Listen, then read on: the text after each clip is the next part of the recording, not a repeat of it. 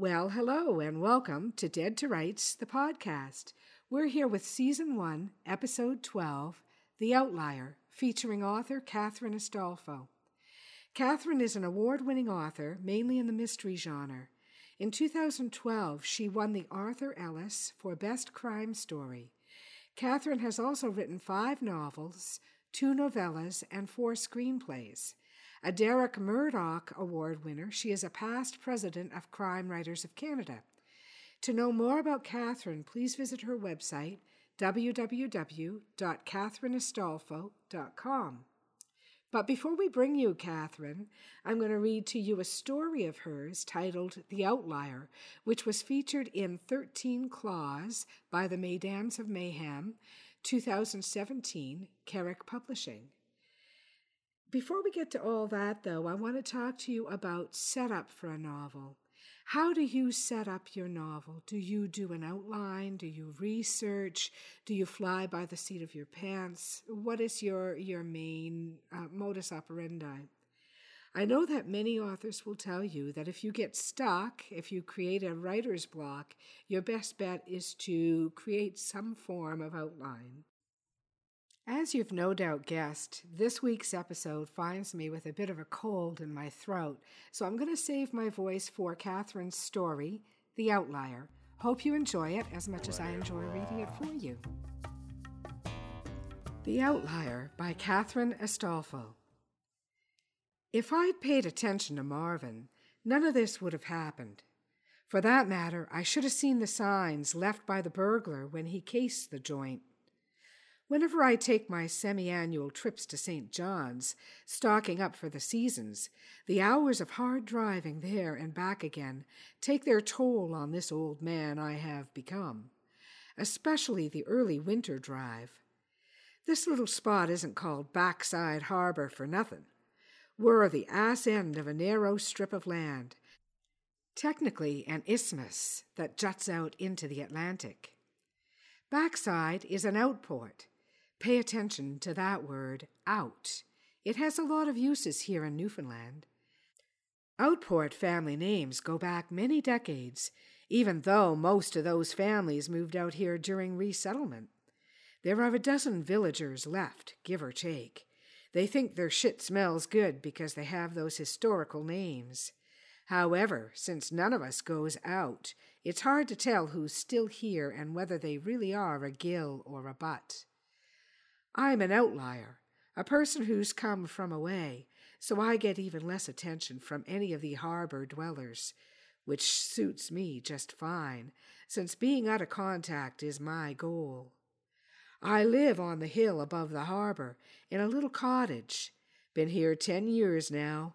1 big room with a living area and a kitchen runs along the front part. The back has a bedroom and a bathroom. I have a corn-fed stove that keeps the whole place warm in winter, and the windows send cool ocean breezes in the summer. No electricity, but a big old generator gives me all the power I need.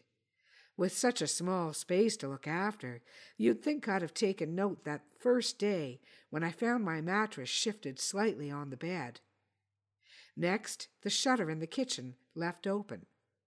The third day, a lack of snow on the doorstep, as though it had been blown away by someone's boot. My excuse, I was just so damn tired. That trip to the city is brutal. I'm creeping on to 90 years old next year, if I'm still here. I can't do 3 whole days away from home anymore. I don't sleep well in those cheap hotels. Everything is just so noisy, like a big loud cell block in a federal prison. The day the kid arrived, I was still tired from the trip, not to mention the tasks I've had to face when I got home. I drowsed all afternoon with Miss Kitty. She's a big old tabby cat who wandered by one day and stayed. She likes to curl up on my stomach, making biscuits in the blanket with her paws. I sat and listened to the CBC on the radio, played some solitaire, did nothing and paid no attention, just like Miss Kitty. Marvin, on the other hand, sniffed and snorted everywhere during those 4 days. He knew there was something off. He can always tell when a stranger invades our privacy. Here's the quick version of Marvin's story. I was coming back from one of those voyages to the city when we were stopped on the highway by a rollover. From out of the damaged back end of the truck, down the road trotted a whole bunch of pigs. They'd been hauling them off to the bacon factory. Only Marvin made it as far as my car. The rest of the porcine escapees got recaptured, run over by traffic on the other side, or disappeared into the brush. I watched this big guy waddle along the side of the highway, head up, going who knew where. He was simply scrambling fast as he could in the opposite direction of that truck. Thing is, I didn't think about what I did. I certainly didn't expect the result I got either. I admired that pig's determination to get away, so I leaned over and opened my passenger door, and into the old car hopped Marvin. As it turns out, pigs make great pets. They're clean, smart, they'll eat whatever's on offer, and they like people. Marvin's a bit stubborn, likes his own way in things, but so do I, and so does Miss Kitty. We make a great trio. The kid came at night when I was fast asleep. There were 3 signs of his invasion that I could not miss. First, the sound of a chair falling over, though I didn't know that was what caused the bang until later. Second, Miss Kitty used her claws in fright to lift herself off me, even digging below the blanket and through my long johns. Third, Marvin made his squealing noise. A throaty, screechy kind of sound that feels like pins in your ears. I sat up straight in my bed and, what with the noise and the cat's nails, soon had my feet on the ground. I didn't need to tiptoe to the front of the house. Marvin was raising such a racket that a truck could have driven through the living room and no one would have heard it. The young guy was sprawled out on the floor. He'd obviously come in through the kitchen window, stepped on that rickety chair, and sent it and himself stumbling to the floor. Unfortunately for him and Marvin, he'd landed on the pig. I went for the guy without a second thought, lifted him off my pet, flipped him over onto his stomach, pulled his left arm behind him and upwards till he made squeals of his own. In the meantime, Marvin scrambled to his feet, still carrying on, but now he was snorting with indignation. I reached over to the drawer nearby and got my fingers on a couple of cable ties. I soon had the asshole's hands tied behind his back. I rolled him over and clipped his ankles together for good measure. Then I lit the kerosene lamp. I checked on poor Marvin, who was still mad, but he looked and felt okay. Then I had a long gander at my intruder. He was a young'un, early 20s, maybe even late teens, fair hair and freckles. At the moment, his baby blues were liquid with fear and shock. I figured he didn't expect me to be home. Even if he thought I might be here, he didn't think an old guy like me could take him down. I put the chair back on its feet and sat. "So, bye, what the feck are you doing in my house?" I asked, using as good a Newfoundland accent as I could manage. He didn't struggle, just lay there panting for a moment. "Are you going to call the cops?" he finally gasped. "Not much point to that. They're all the way over to Fishy Cove, and they're closed at night." I waited a moment. "That's all you got to say?" The boy's eyes were clearing. He looked almost defiant. "I knew you'd say that." "Say what?" "About not calling the cops." "Did you now?" I got up and stretched, feeling the takedown in my lower back and shoulders. "Since we're all up, we might as well have a cup of tea and a yarn. What do you think?" My visitor had the grace not to answer. We needed something to cheer us up. After all, we'd suffered a big shock. I gave Marvin one of his favorite treats, a mishmash of broccoli, carrots, and squash. He snorted a few times, but soon got distracted by the food. Miss Kitty still hadn't surfaced, but I put some tuna down in a bowl just in case.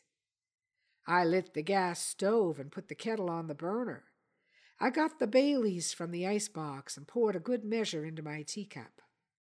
While the water boiled, I took my handcuffs down and swiftly replaced the cable ties.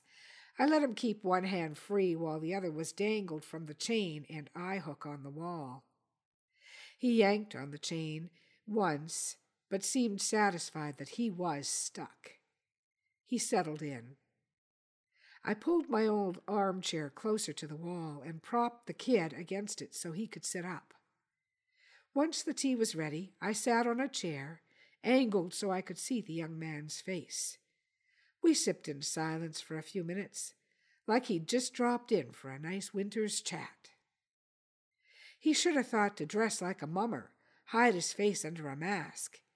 Either the guy was dumb or he was new to breaking and entering. "You thought I wouldn't be home, wha?" "No, I thought I could sneak in." That made me laugh. "Well, I'd say the arse fell out of her on that one. You from around here?" He shook his head. "I'm from Vancouver." "Whoa, you're way off your patch, aren't you?" "So are you." I chuckled and shook my head. "Mind now, you're the one to come into my house. I gets to ask the questions." "I know who you are," he said. "It's my turn, then. Who owns you? Related to an Outport family?" "You're not a Newfie," he said, "so stop talking like one." I laughed heartily. "Reminds me of that old joke. The mother says to her wayward son, 'Son, why are you do these things to me?' And the son says, 'Ma, why are you talking like that? We're not Italian.'" I guffawed some more. I was beginning to have fun. That's what comes from living without other humans. You are easily amused when they do show up. I leaned over, still laughing. When I slapped him across the face, he looked as though I'd betrayed him. "What are you doing in my home?" I punctuated each word so he could understand me above the likely ringing in his ears. Tears slid down his cheeks, but he was determined to be rude and a liar. "I needed money," he said. I waved my hands around the cottage. "And you thought I'd have lots of it hidden here on the hill above Backside Harbor? You are dumber than I thought, and that's pretty dumb." I thought I could take something and sell it." I smiled at him. He really was stupid. Like my teacup, I held it aloft, displaying the side with a prominent chip. "How much will this beauty fetch? Was you born on a raft?" When I stopped laughing, I scowled and leaned over him, snatched his empty cup. "Maybe you can tell the truth. About the who. Who are you? No ballyragging this time." I used the quiet, menacing voice that tends to encourage reluctant truth-telling. He pulled the lids over his big eyes, fear crowding out the defiance. He thought he could hide the sudden vulnerability he was feeling. "No." "What?" "Why are there so many stupid criminals these days? In my days it took cunning and careful study of the details. The what-ifs, the contingencies, the backstories. Don't feckin' lie to me, Bye." This time I must admit my voice rose a little. My name is Brent Hilliard. I do come from Vancouver. That's the truth." "Well, Brent, nice to meet you. I'm Jason." "No, you're not," he said. "Jesus, isn't you a stunned one?" He cried out when the cup landed on his forehead. Bled like a sucker, too. I got another cup out of the cupboard and fixed us more tea. Mine got an even larger dollop of the Baileys than last time. I pulled out the lassie buns I'd bought in St. John's. A rare luxury, that the stupid kid in front of me, had he any manners, ought to appreciate. I was a regular Martha Stewart. I handed him a clean handkerchief, too, so he wouldn't get blood on my floor. It's a bitch to get that stuff out of the carpet. I munched on one of those delicious treats while he blotted at his cut. With any kind of luck, he wouldn't feel like eating. Lots of people call me Jason, I said between bites. That's what you'll call me, too. He said nothing. Sulking, I supposed. So, we got the who and the why. I need to know the how. Or did I get the why? I've been thinking. Maybe there's another reason you tripped all this way to the backside. You thought I might have some souvenirs. Any other reason? He looked pretty scared now. Sometimes people get that way when they've been hurt. Not too many of us is used to being doused on the head, or on any part, for that matter. I'm kind of a reporter, he said. Kind of? Either you are or you aren't. You can't be kind of. That's like you're kind of a moose or you're not. He considered that for a moment. I work in the mailroom right now. My dad's the chief editor, and he insisted I start at the bottom. Uh-huh. Now that's some wise by. I thought if I uncovered a big story, he'd promote me faster. I dies at that, fella. You are some kind of full of yourself, so you takes off work and comes all the way out here 'cause you think I'm a big story, huh? I took another lassie bun. I ought to be flattered, I suppose. After all these years, I'm still a big story. You'll always be a big story, he said. No one will ever forget what you did. I stood up so quickly that my chair fell backwards. I'm having trouble believing a dimwit like you found me when no one else has.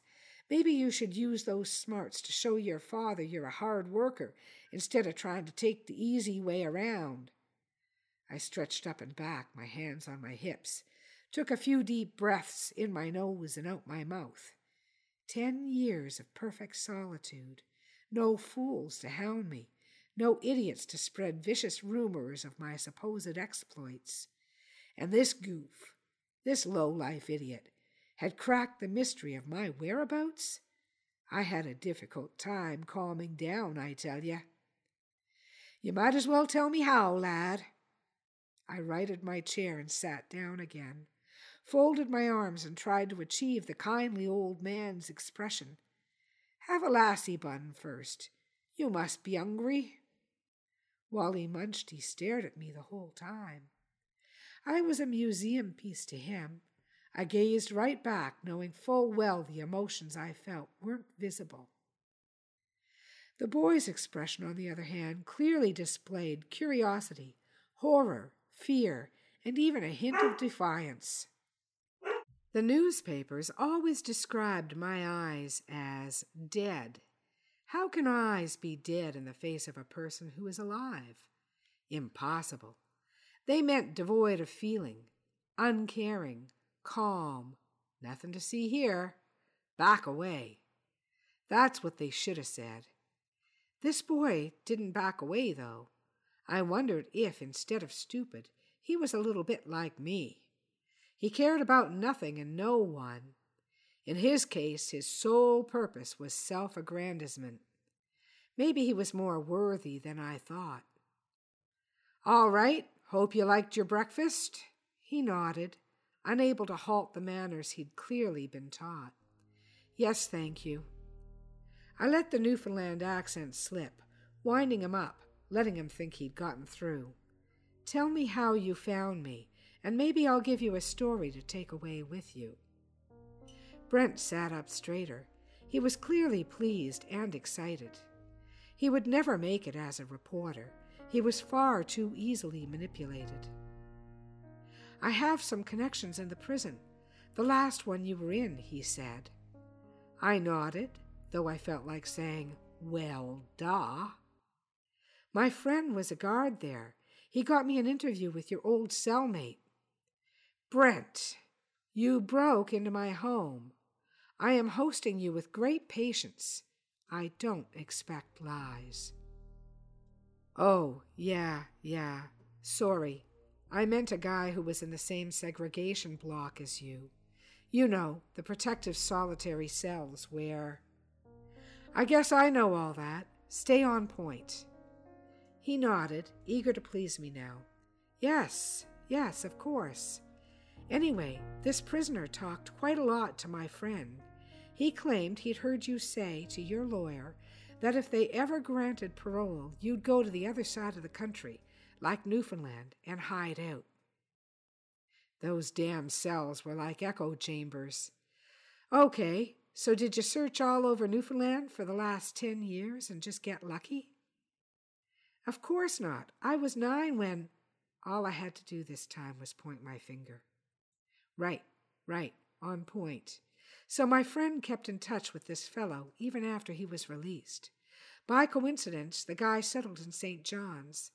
He told my friend that he swore he saw you in town one day. I sat in silence for a moment. Saw me in town? Me in my silver wig and thick glasses and beard? There had been a few times over the years when I'd felt as though someone had been watching, when I caught a pair of eyes that lingered a bit too long on my face. I'd always chalked it up to paranoia. Damn. As they say, just because you think people are watching you, it doesn't mean they aren't. And what did you do with the information? Brent looked a little embarrassed. I hired a PI in St. John's to look out for you, in your disguise like the other fellow described. Kevin's no frills. You paid a guy to sit in a grocery store all year? No, of course not. I just hired him for the week the con said he saw you. I figured if you were staying somewhere isolated, you'd have to stock up, and you probably did it the same week every year. He sure looked proud of himself. I was surprised by his ingenuity. That's actually pretty smart for a dumbass, I said. Well, the PI was the one who suggested— And he knows you found me? Brent looked confused. He was the one who found you. He followed you up here and called me to give me the directions.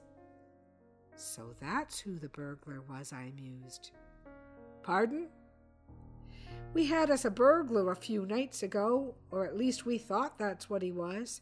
Guess he was your PI instead. Brent nodded eagerly. Maybe, though I'm surprised he would come into your house. I shrugged. Maybe he was after me teacup too. Well, Paul, let's face it, you are the most famous serial killer in Canada. Lots of places in the U.S. too. They even made a movie and some television. If only he hadn't pushed. He was some stunned, that kid. Didn't even notice the look on my face as he prattled on about my crimes. The ones I did. The ones they say I did but wasn't convicted for. There are lots and lots of people who believe you should never have been paroled. There were quite a few protests against it. Did you know that? Brent asked. He still thought we were having a conversation.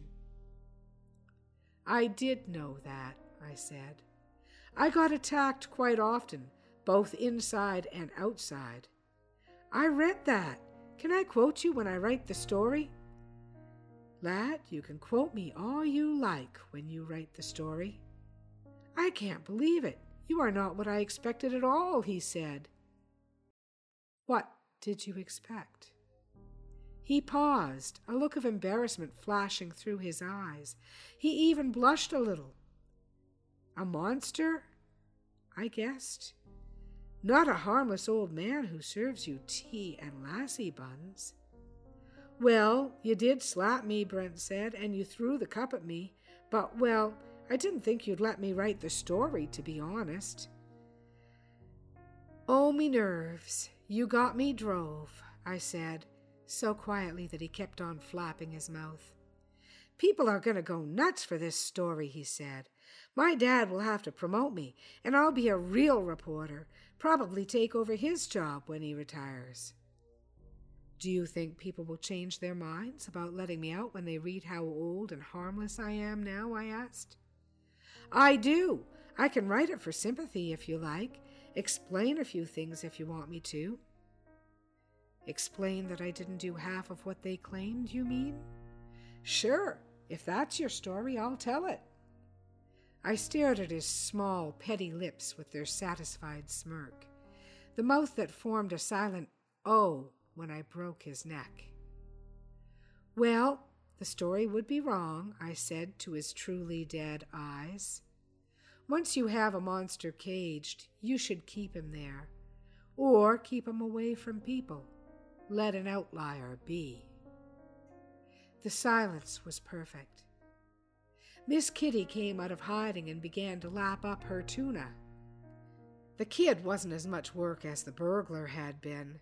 That fellow was a big bugger. Belatedly, I felt a grudging admiration for him, too. He'd never let on that he was a P.I., nor did he rat out the kid. Maybe he knew there'd be no tickets out of the harbor, so he kept himself to himself. I figure I'll only have to do this one more time when I pay a visit to my old pal from prison in St. John's. Good thing, too.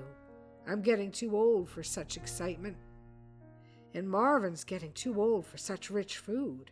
I think I mentioned that pigs make great pets. They'll eat whatever's on offer. The end. And that has been The Outlier, a fantastic story by Catherine Astolfo. I hope you've enjoyed it despite my very iffy reading voice and this terrible cold I've got. But I've really enjoyed bringing it to you. And now I'm thrilled to bring you our interview with Catherine Astolfo, my very dear friend Kathy.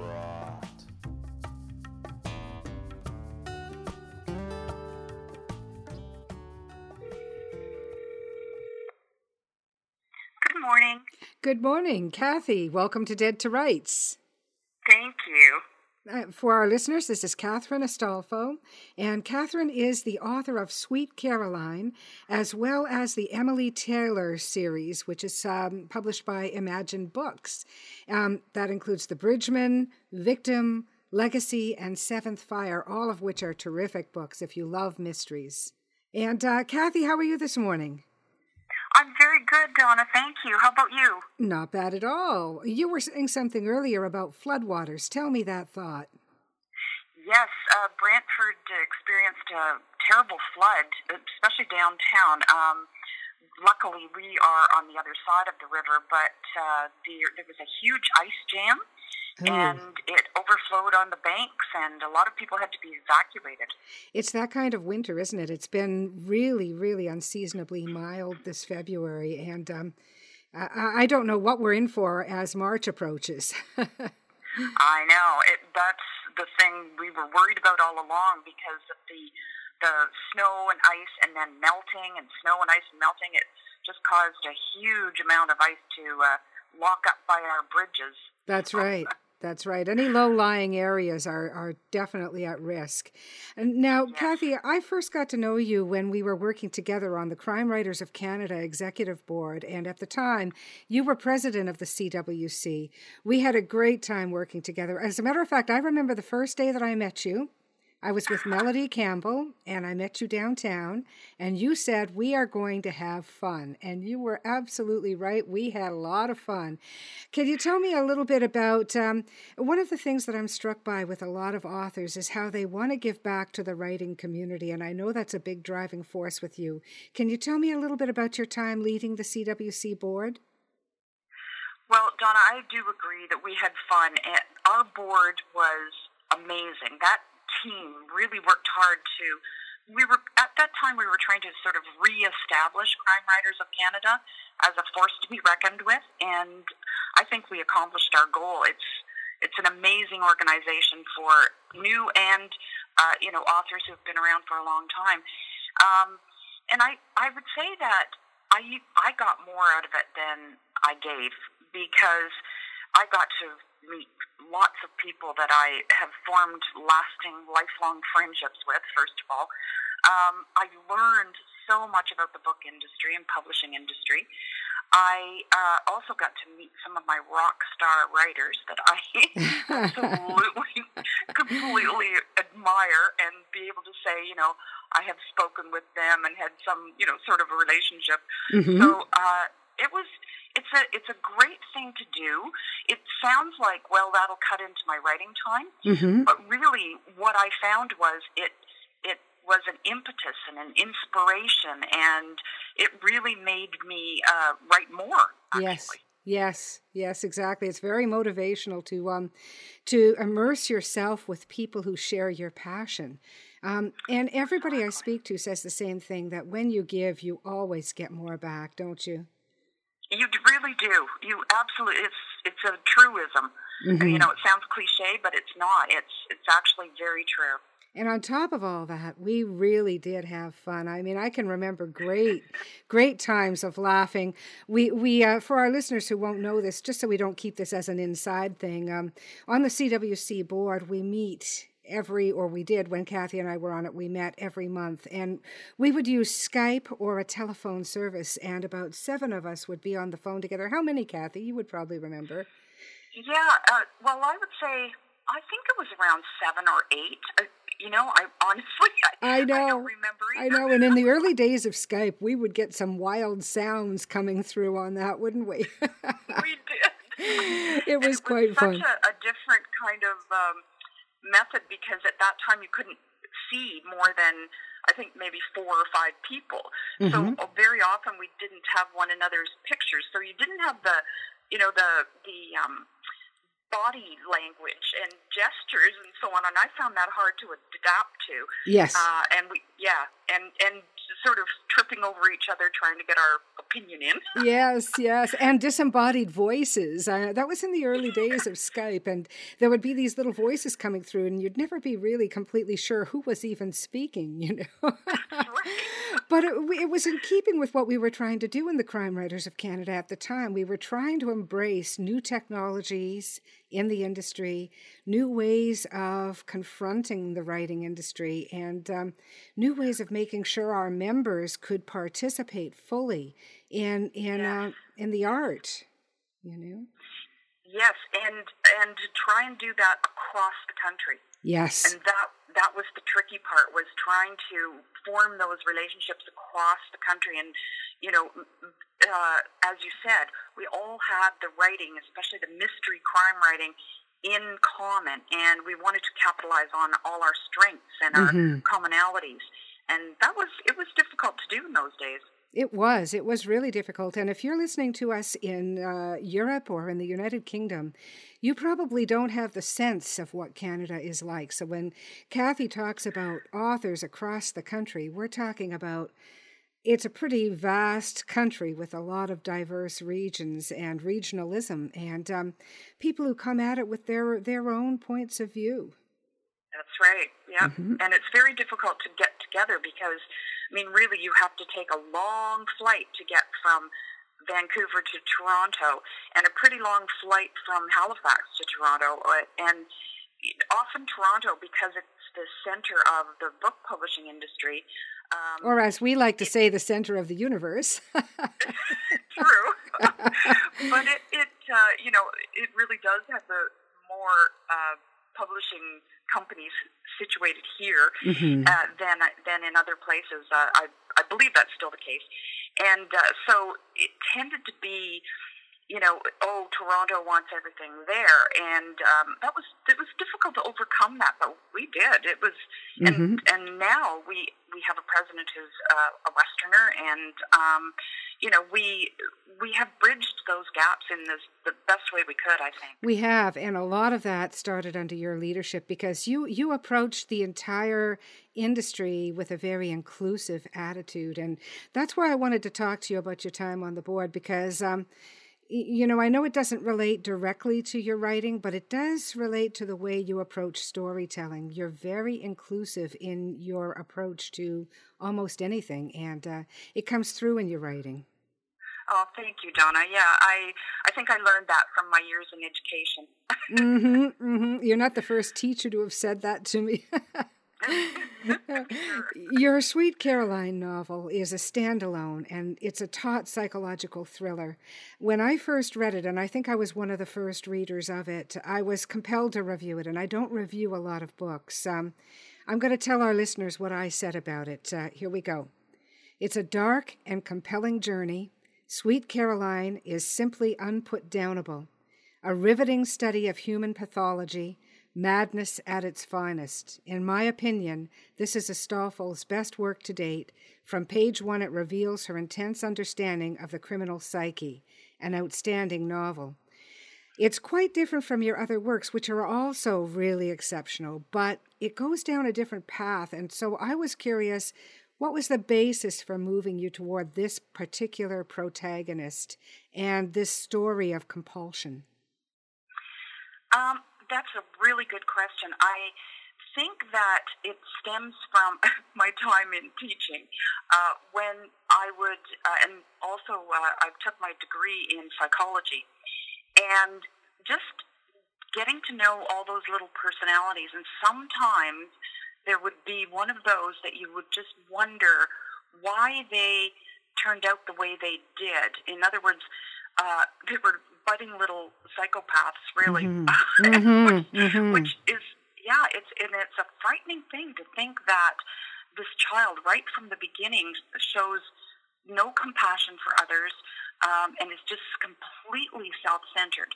And I always, I was always fascinated by that whole nature-nurture question, and the entire psychopathology of people who grew up to be someone who just really thought they were the center of the universe and no one else really existed or mattered. Except in so much as they can serve the psychopath, him or herself. Right. Because right. I share your fascination with this particular subject, and I've done a lot of research on it as well. And I agree. It's sometimes you can actually spot it. And having been a teacher, it must have been very disturbing for you whenever you thought you could identify something like that. It was. I really, even in Legacy in the Emily Taylor series, I explored one of sort of an amalgam of kids that I had come across, and luckily they were a small percentage. But it is really a phenomenon that I have, as you say, I have found fascinating too, and done a lot of research. And as I said, my degree was in psychology, and I really looked at abnormal psychology, as they called it back then. What do they call it now? I think they probably have a better title than abnormal, because I know I studied abnormal psychology as well at U of T, and so I'm just curious what they call it now. I'm going to have to Google that.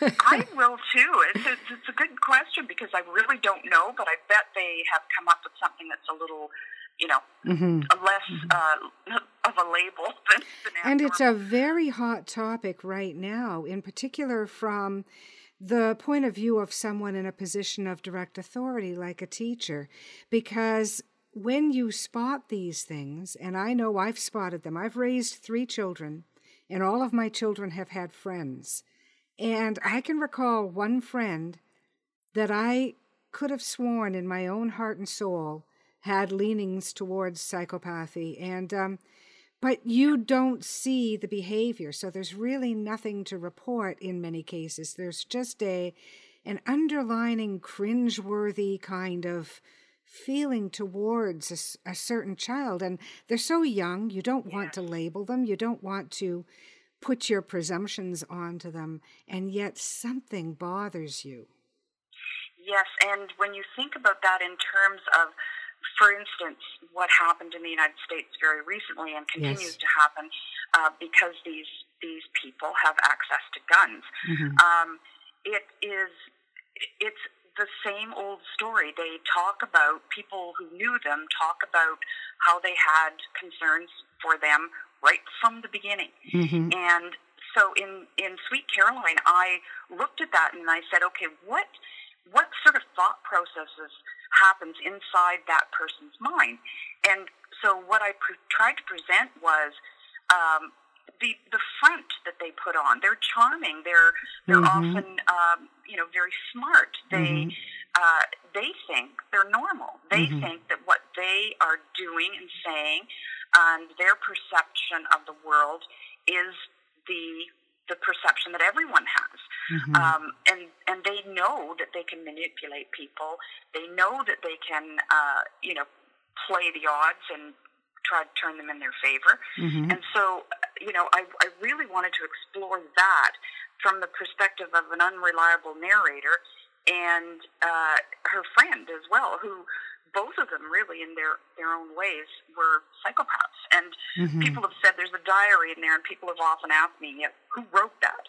And I said, well, who do you think wrote it? Because really, either of them could have written it. And it is. It's really compelling. I highly recommend it to anybody who's interested in that type of fictional study of a personality and a persona. It's titled Sweet Caroline by Catherine Astolfo, and you can find it at almost any book retailer. Yes, thank you. Yeah, I am quite proud of it. Plus, I weaved in there the story of my children's heritage, because my children are their descendants were black slaves who came up through the underground, and they married into the native population, actually very close to here in Brantford. And then there were, a lot of intermarriages that have happened since. But that heritage always fascinated me too. So I put sort of the history of their family alongside this person who didn't really know who she was, and really is caught in that. First of all, there was a lot of child abuse, but also the fact that she really didn't know her roots. And once she discovered them, she had so many mixtures that she was really a very confused personality. And that's not the first time you've written about cultural roots as a motivator for your characters. I'm thinking of a story that was in one of the 13 series that begins with a festival of sorts. Can you remind me? Yes, actually, that one was called The 3 R's, and thank you for remembering that one. And it stemmed from my research into Sweet Caroline, into that history, that particular history of my children. And I ran across, I went to this place that gave me a horrible feeling when I stepped in the doors. I didn't know why. I just felt that, sometimes when you get that instinct, yes, it feels almost haunted. And the hairs stand up on the back of your neck. Yes, I know the feeling. Yeah, exactly. And I had no reason for that, no logical reason.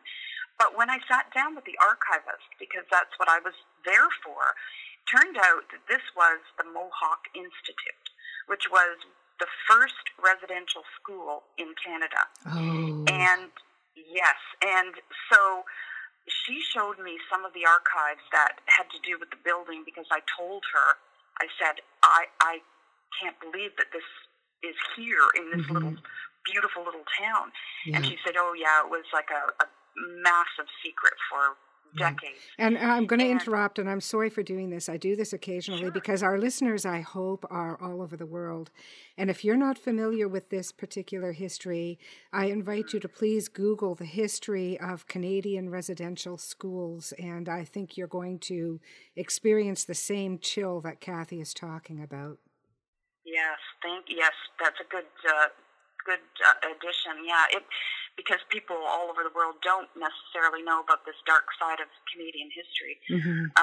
And really back then, and that's not that long ago, no one else knew either.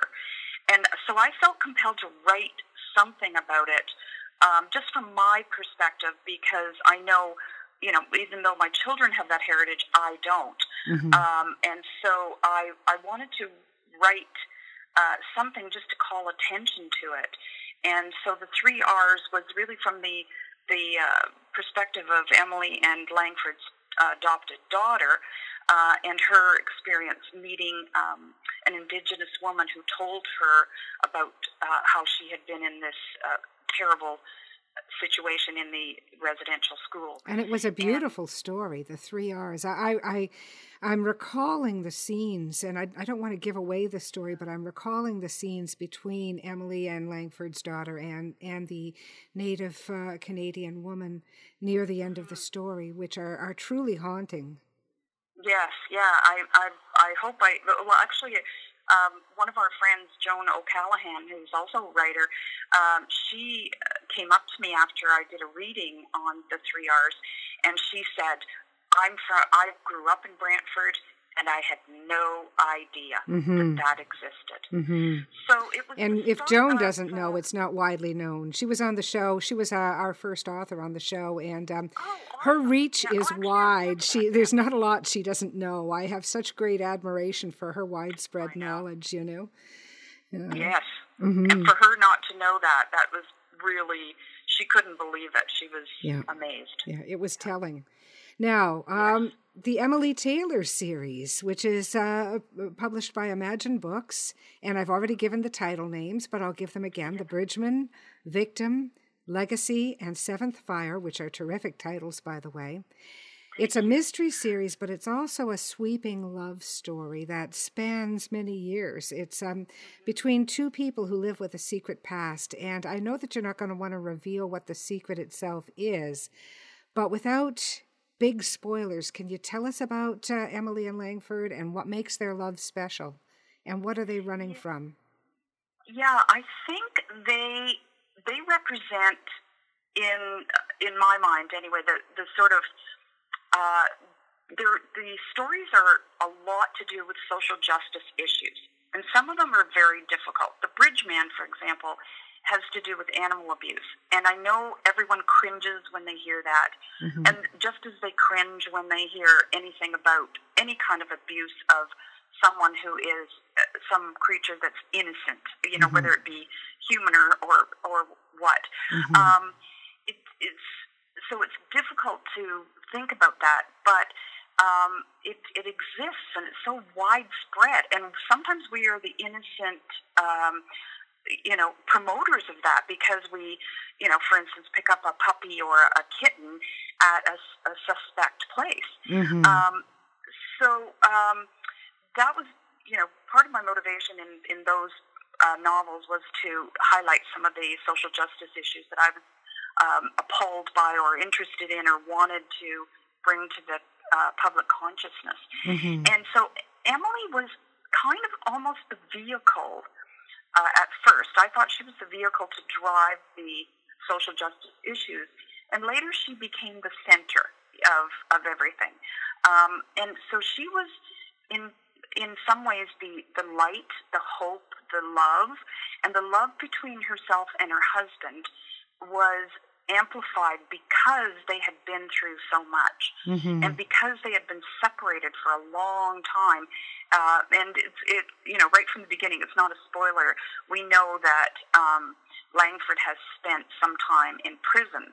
We don't know why until the very end. And then the very last book in the series explored wrongful convictions, which was another kind of interest that I had and that I wanted to highlight. So to me, they, even though I've explored some really dark issues, the ending is always, the sort of the good wins out. Yes, which is a reflection, Catherine, I know you well enough to say that is a reflection of who you are, and good must win, especially in these troubled times. We must never despair. We must never give in to despair. But at the same time, we don't need to hide our heads in the sand. We can face these dark truths head on. We really can. Oh, exactly, Donna. That's very well put. I agree that, love, community, all of those, hope, faith, all of those qualities that are inside most human beings must win out. And I believe it will. Yeah. And what is the alternative? We cannot plan for defeat. We must plan for the world to be better, not worse, because worse means extinct. I mean, It really is. It's the wrong path. And I'm fascinated, as you are, with the whole issue of wrongful imprisonment, which, people are beginning to really uncover something about this and discover something about this. And it's just horrendous. I think Seventh Fire could have really been titled Seventh Circle almost, Yeah, yes. I in some ways, I think I love that Ojibwe philosophy about the Seventh Fire, that we have to go through a terrible time where we don't know where we're headed, and we're extremely confused, and we don't have any true leadership, and it has to come from the grassroots to overcome this period of where so many things are happening that we're afraid, and we as you said, we're almost in despair. And once the community rises up, the Ojibwe philosophy says we get to the eighth fire, which is the level of a new, renewed peace, a renewed place that is different from what it was, but is also better. And so I really believe that we might be in a seventh fire circle right now, and then hopefully we will get to our eighth fires. And when we take that out of the esoteric realm and we put it into what people can understand in the earth of their daily lives, really what it means is don't cling too viciously to the past. I mean, we love to glorify the past. It was always better back then, except it really wasn't. Put some truth in that. And, don't cling too firmly to things that are really going by the wayside. Make a little room for the new. You may love your traditions, and that's quite all right. That's valid. But make some room for the new in your daily lives, and you might be surprised. And we will have cycles, and people have to cling to that the cycles of things that are happening that we wish weren't happening. Well, we can make that change. We have to cycle it out. And, it's not that things will be perfect from now on. Just as in our everyday individual lives, so it is with the world, our community of the world. And, we do have to work toward that eighth fire, that better place, and look forward to change that is better for everyone. It's a beautiful philosophy, and it's not just a beautiful philosophy. It's also something that if we can embrace it, we can improve the world. I believe very strongly in the connectivity between individuals and the greater world. And I see almost everything we do in ripple effects. And it's one of the reasons why I was so driven to start this podcast, because I really see everything in ripple effects, reaching out, getting different points of view, stirring things up a little bit, making people think in a different way. And I think if they can take that out into their day can be modified by that kind of thinking. Yes, I agree. Absolutely. And I so admire you for doing this. I mean, it takes a lot of persistence and time and creative thought about. But it's like everything. You get so much more back than you give, because having the chance to promote the thoughts and the work and the ideologies and the concerns of people like yourself, having a chance to put that out into the world and let people see and hear it, and just get to know writers. Just get to know writers, because they write for a reason. It's all about expression, you know? That's right. And anyway, enough about me. What do you think of me? Oh, my God. No, but really, I want our listeners to get to know you, Kathy, and to enjoy everything about your unique outlook. Can you tell us a little bit about what's important to you right now at this moment on this day? What kind of things are you interested in working on, being involved in? A family has been front and center recently. Again, those cycle of crises where, certain things are out of your control sometimes, and they happen to you and to your family. And so certainly I have, kind of burrowed in for the last few months to focus on family, which all of us has to do it at some point or another. But I'm also, I do like to be busy. I do like to, be out and about with with my fellow writers, and so I have concentrated recently on the Deadly Dames because they're my critique group, and they're closer to home than, unfortunately, to my colleagues in Toronto. But as far as writing is concerned, and then the rest of it has been the rest of my time has been spent on some of the family concerns that we have right now.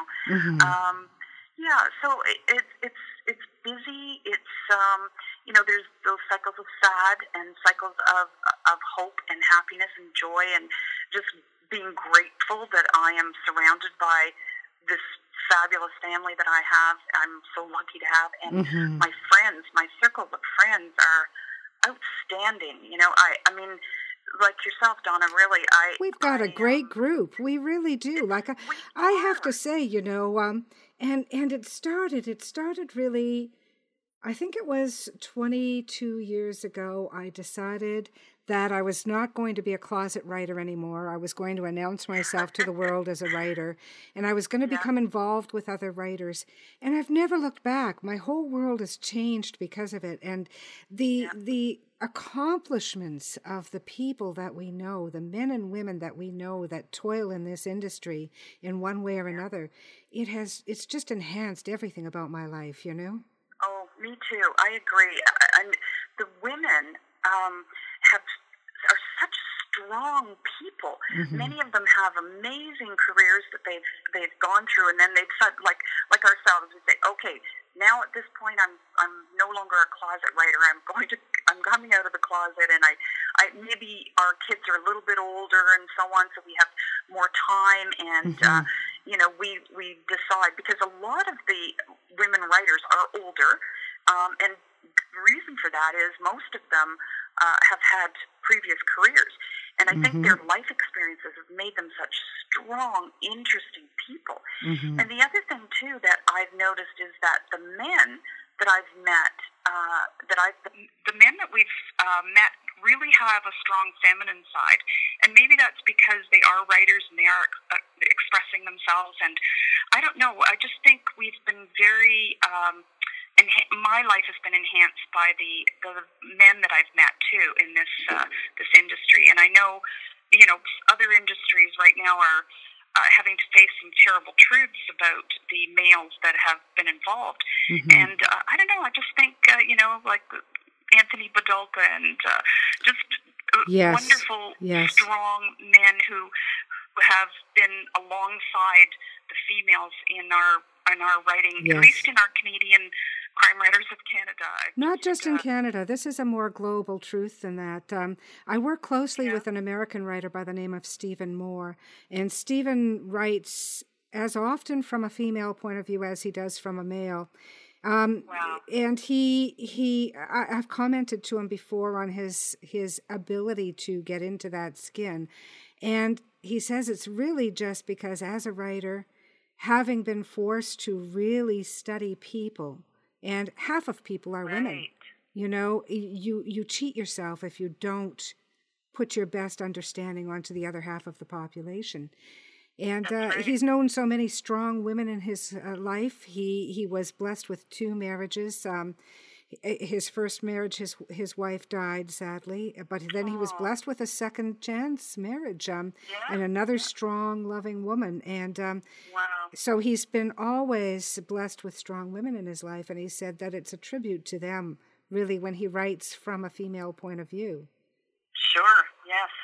Yeah, and I've written from a male point of view a couple of times, and I think putting exactly as you said, you put yourself in their shoes, and it's such an amazing experience because you bring all of the experiences that you've had with the male people in your life and express how you felt about that.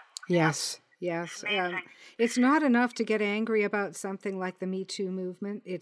And I say this as a survivor of just really what I now know were horrendous crimes in my childhood.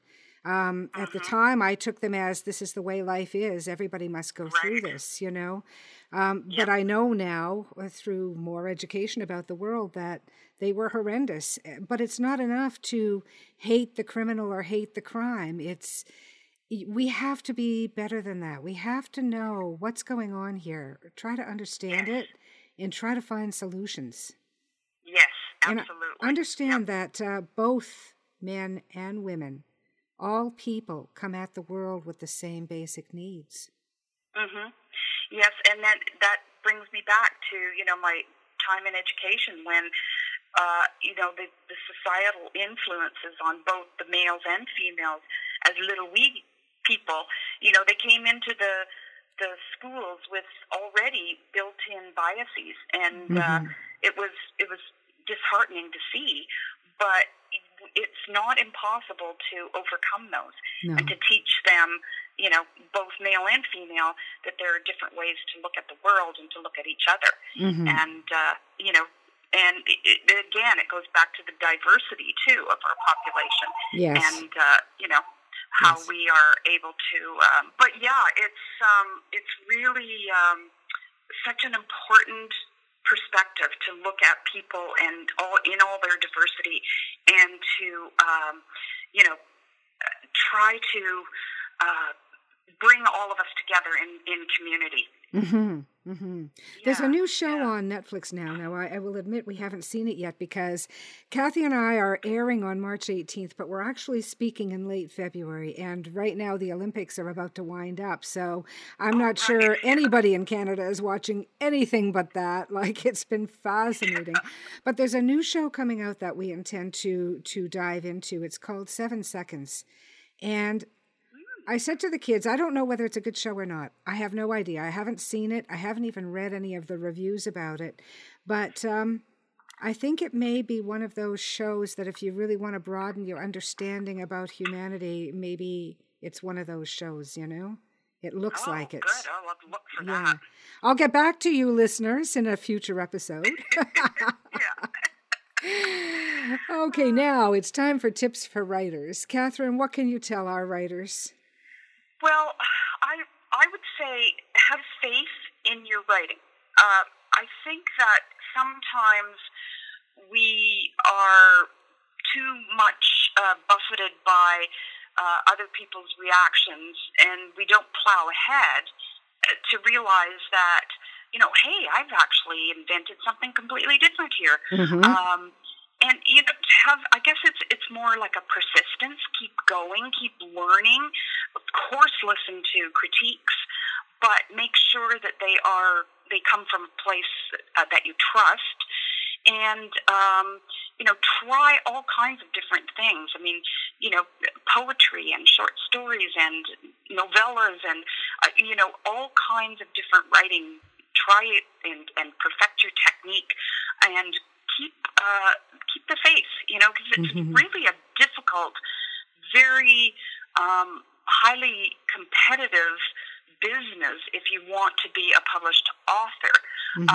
And I think a lot of people could get so much out of writing, and you don't necessarily have to have it published.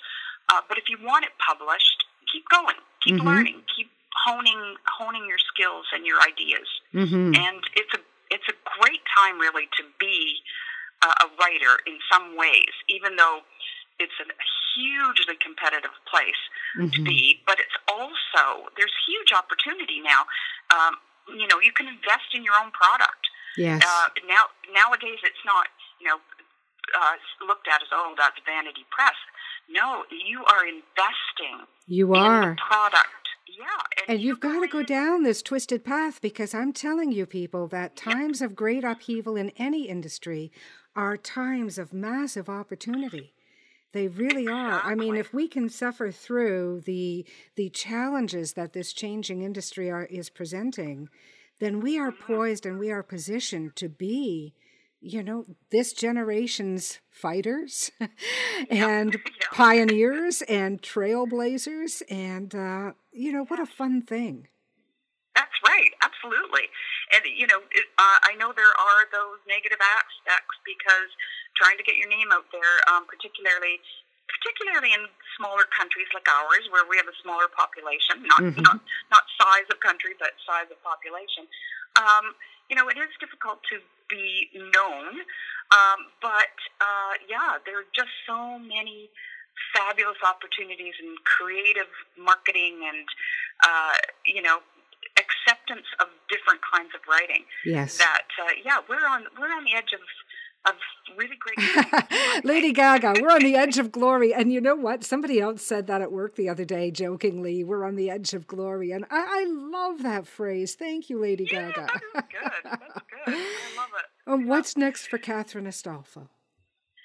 Well, I'm going to make a confession here, Donna, so your listeners might want to cover their ears, but I understand. I understand.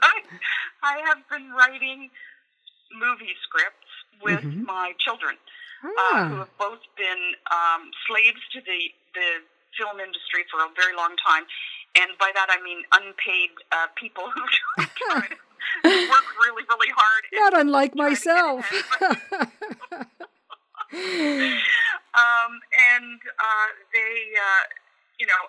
I've just, so they've said, now who could put a sort of twisted, spin on this idea? I know, it could be our mom. Yeah. So, And you know what? By the time our listeners hear this interview, they will have already heard your story, The Outlier from 13 Claws. And they're going to know what you're talking about, that, yes, people turn to you when they want a twist. I know a lot of people, when they meet me, they say, oh, you're the one who wrote that? I mean, yeah, they can't believe it, right? Kathy, it's been just an absolute delight having you on. Really, really a lot of fun. Stay with me after we go off the air, because I'll just chat with you for a second. But thank you for joining us on Dead to Rights. Oh, thank you, Donna. This is such a great idea, and I'm very honored to be part of it. It is a great idea, isn't it? It really is. I think people can really like hearing from these authors. I want to send a big thank you to deadly friend Kathy Astolfo for joining us today on Dead to Rights, the podcast. You can find Dead to Rights at deadtorights.ca or at our Facebook page. Our Twitter handle is @DeadToRightsPod. We'd love to hear from you at carrickpublishing.com or at our Carrick Publishing Facebook page. You can find me, Donna Carrick, on Twitter at Donna_Carrick or at my website, donnacarrick.com. If you're a published author and would like to join our listeners on the pod, contact me at carrickpublishing@rogers.com and say, schedule me for an interview.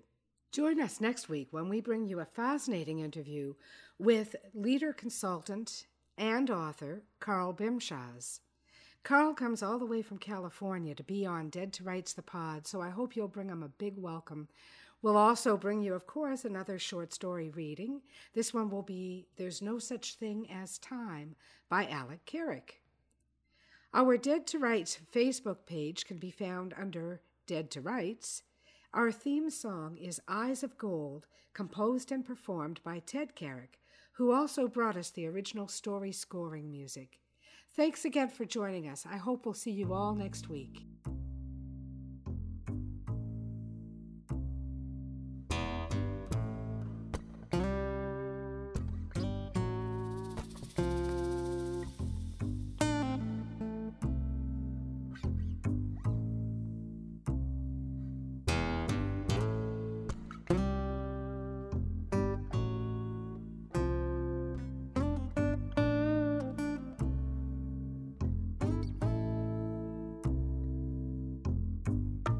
A dusty road, a man alone.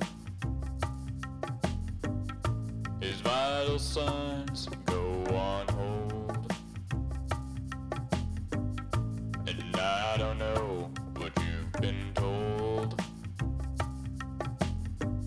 but the years have turned my eyes gold. And I told you what you told me, we'd never be in the same boat for free. Yet it rides, let it rock.